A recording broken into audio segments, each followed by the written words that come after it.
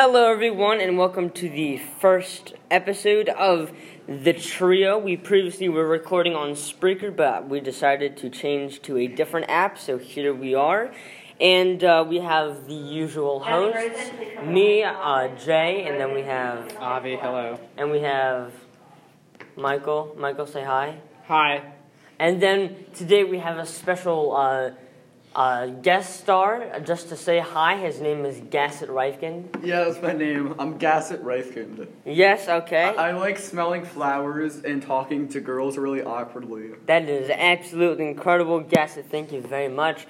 So for today, we're going to be discussing the Super Bowl and our predictions. But first, I just wanted to make mention that sadly, Kobe Bryant died in a plane crash along with 9 other people, including his 13-year-old daughter. He was an absolutely incredible basketball player, and he certainly left an impression on all of us. I would just like to have a moment of silence for the once great Kobe Bryant.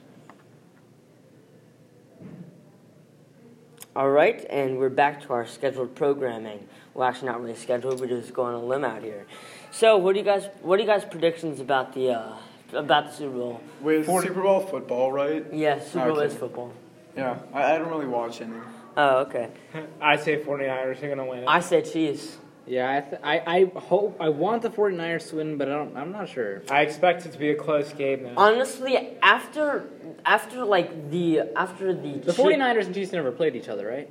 Not this year. Not Okay. this year. So Honestly, I think after the Chiefs made that incredible comeback against the Texans, what was it? They were down 24-0, and then they came back to 51-31. I mean, that was just absolutely incredible for a second-half performance. I think they can do a repeat of that in the Super Bowl. But you could also say that for the 49ers, they had 2 blowout games, including being up 27-0 against the Packers, 49ers. The second-best team in the NFC. In the conference championship. Well, that's absolutely true. Okay, so let's just discuss the teams for a second, right? They're both really good. George Kittle's the best. They're both really good. Obviously, the 49ers have George Kittle. Emmanuel Sanders has been doing really well this season. Nick Bosa has been doing well. Jimmy G's okay. Jimmy G's doing okay, and so is Tevin. Oh, Richard Sherman. Can't forget him. Richard Sherman's doing incredible, especially for such an old age. Tevin Coleman and Matt Breida have been doing okay, but I gotta say their running game is below average. And at least the 49ers have good special teams. I don't know what that joke is referring to. Can you please explain? No, if you explain the joke, it's not funny, Garrett. You just won't have to. No, I need jokes explains. No, we're not explaining the joke. But of course, we do have Damian Williams on the Chiefs has been doing absolutely incredible since he's been signed and since Kareem Hunt left. And of course, we have the young next Tom Brady in my eyes, Patrick Mahomes, who's been doing absolutely incredible both on the field and in State Farm commercials. Speaking of fields, like one time I was in a field and I saw a flower and I just sniffed that. And you know what? Garrett, how is this relevant?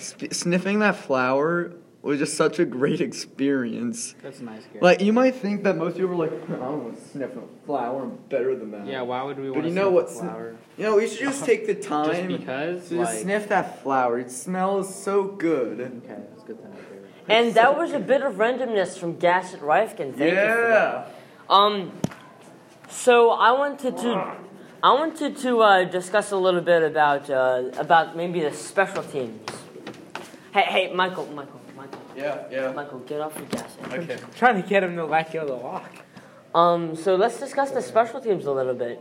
So of course we have the 49ers with very old Robbie Gould.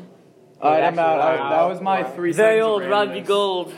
And then you have the Chiefs who got a punt blocked. And that's the way it is. And could not catch a kickoff ball.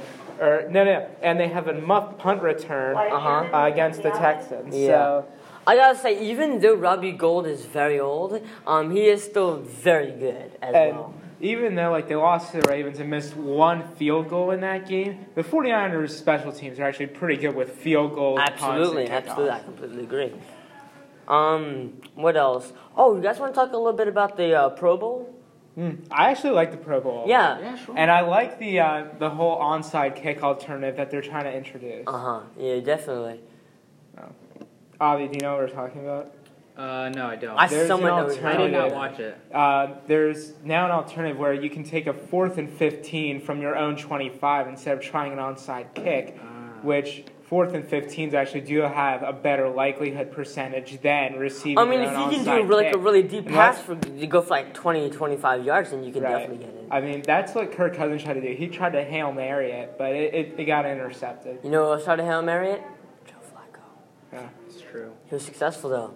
Well, see, usually onside kicks are generally unsuccessful unless you're playing against the Saints. Onside kicks are most of the time not successful. That was a funny joke, though, wasn't it? What? I said that onside kicks are usually unsuccessful unless when you're playing the Saints. Okay, thank you. Yeah. Actually, you know what? I wanted to bring up something different. XFL. I'm getting the really XFL excited. season opener is coming up. February 6th, right? February 8th. 8th. Whoa. Yeah, on Saturday, on my birthday. My birthday. Cool. Yes, I'm getting a very special birthday present.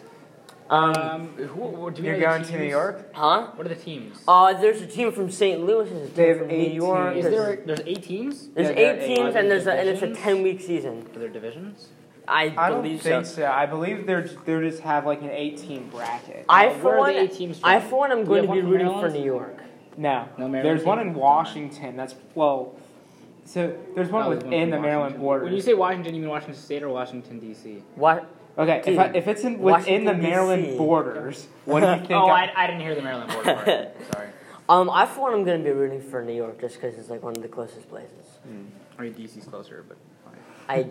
I don't like DC has very bad luck with sports. I mean, what are you talking about? Washington Wizards? Washington NBA? Wizards, Washington Redskins. The only good part they have is Washington Nationals, and nobody cares about baseball. I don't know what you're talking about. To be fair, the Nationals were not a bad team at all. That's what I'm saying. The only good team that's come out of Washington, D.C. is the Washington Nationals. Fair. Well, no, the Capitals are really good. Hockey. Oh, true. Yeah, true. you're forgetting. Washington Wizards have this whole problem with John Wall and such, and they drafted Rui Hachimura, but he's not really going to be that much of an asset for them. And then also, right, so wait, hold on, go back. Oh, so we have the St. Louis Battlehawks, Houston Roughnecks, New York Guardians, Tampa Bay Vipers, Dallas Renegades, Seattle Dragons, Los Angeles Wildcats, DC Defenders, Los Angeles Extreme. No. Those are the 8 teams. Oh. I don't know what that's probably from like the previous time, but yeah. Because they also played a FL season in 2001. What I like about the XFL new rules is that I feel like they do resolve let's go a lot over of problems. So one of my favorite rules that differs from the NFL is the XFL punt rules, where if you kick out of bounds, basically, the main point of the new punt rules is to. I'll just let him explain it. Yeah. This is about coaches thinking twice about punting or going for it on 4th down. In the XFL, if a punt goes into the end zone, the receiving team gets the ball on their 35. And forget about coffin corner kicks. Punts that travel out of bounds are placed at the 35-2 or where the ball left the field, whichever is better for the receiving team. Plus, the punting team can't cross the line of scrimmage until the ball is kicked. So the receiving team is less likely to call for a fair catch and more likely to return it.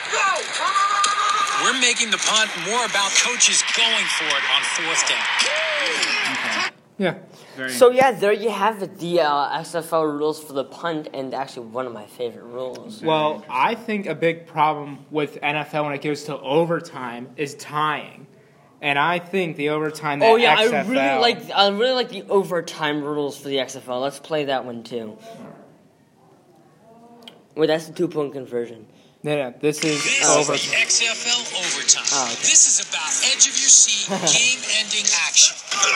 There's no coin toss, no one-possession wins, and no ties. Instead, XFL Yeah, I like overtime the is a setting. shootout. So the best players on both sides always determine who wins the game. Each offense gets up to 5 one-play possessions to score from the 5-yard line. Teams get 2 points for each successful conversion.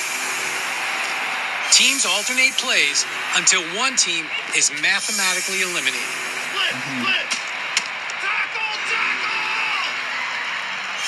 The defense can't score, but if they make a stop or create a turnover, the play is dead.